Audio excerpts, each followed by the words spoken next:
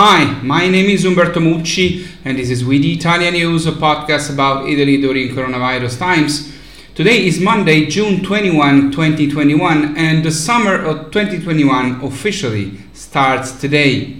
Yesterday we reached an important number. More than half of the Italians, 50.2% of the Italian population, have received the first dose of the vaccine, and 29% of the Italian population over 12 is fully vaccinated. The regions who fully vaccinated the highest percentage of the population are Lombardy, Puglia, Lazio, Liguria and Molise. Those who instead vaccinated the lowest percentage of the population are Sicily, Calabria, Tuscany, Sardinia and Valle d'Aosta. Italy is in 8th place among the 27 EU countries in the ranking of administrations in relation to the percentage of the population. In terms of fully vaccinated population, Italy ranks 8th in the world and 3rd in Europe. Looking at the most vulnerable age groups, the percentages of vaccinated continue to rise compared to the previous week. The fully vaccinated in the 60-69 years age group are 36.3%, in the 70-79 years age group are 45%, among the over 80 are 87.2%. As every Monday, just a few numbers about the situation of the contagion in Italy. These are good numbers. This is the 13th week in a row that we see the numbers go down, this time with an acceleration never seen before. In 11 Italian regions yesterday, no new cases were recorded. Over the past 7 days, with regard of the new positive cases, we averaged a percentage change of minus 34.9%. Compared with the previous 7 days. In the same period, the average change in the number of patients admitted to COVID wards was minus 31%. With regard to intensive care units, instead, in the last 7 days, the average change was minus 31.2%.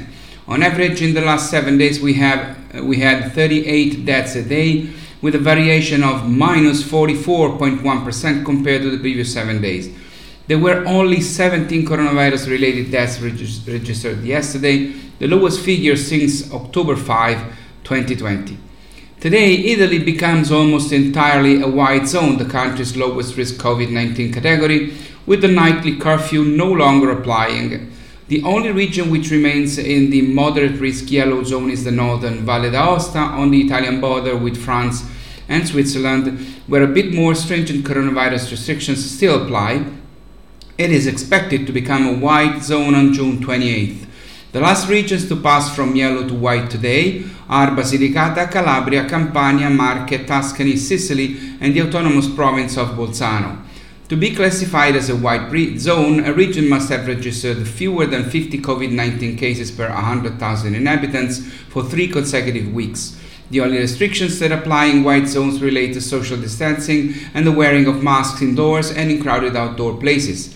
And about this, it is possible that June 28th will also be the day in which Italians will no longer have to wear the mask outdoors. The government is considering the possibility of anticipating this decision.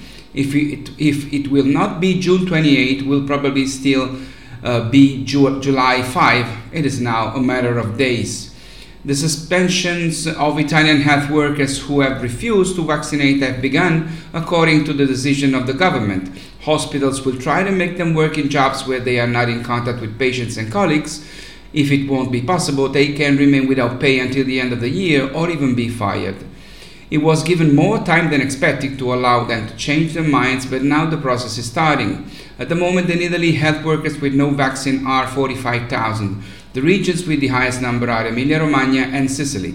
Meanwhile, the commissioner appointed by the Italian government for the vaccination campaign is insisting with the regions to find and vaccinate the approximately 2.7 million Italians over 60 years old who have not yet been vaccinated, whether the lack of involvement is due to clinical limitations, individual choice, or difficulty in registering on vaccination platforms.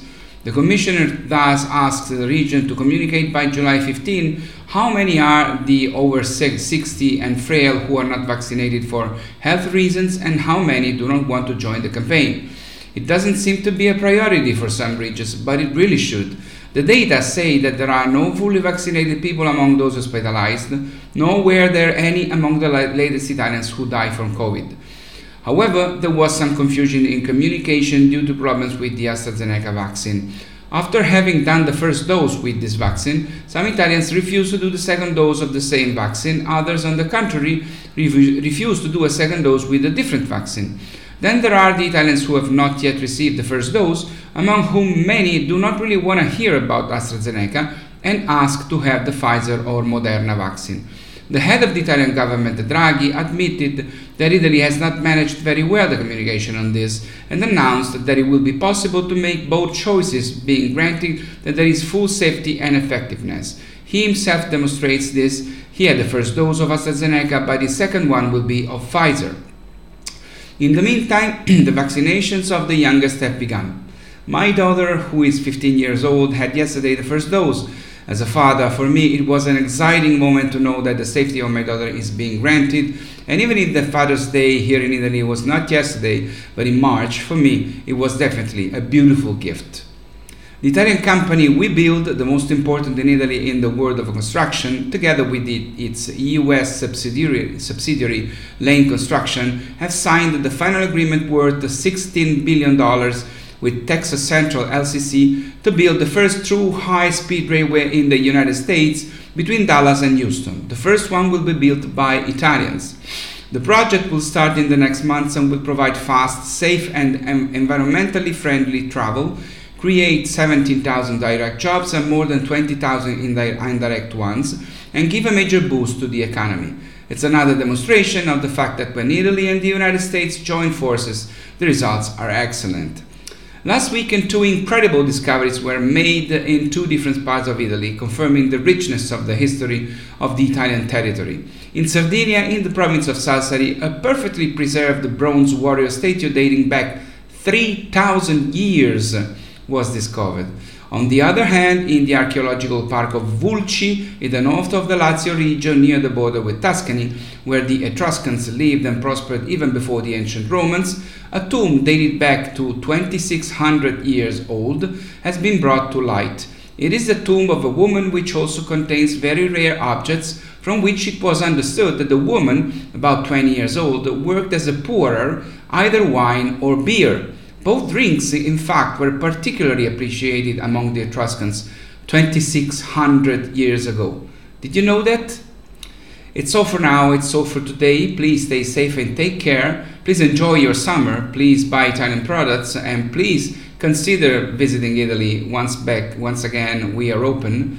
My name is Umberto Mucci. This was We the Italian News. I'll see you next Thursday. Ciao from Rome.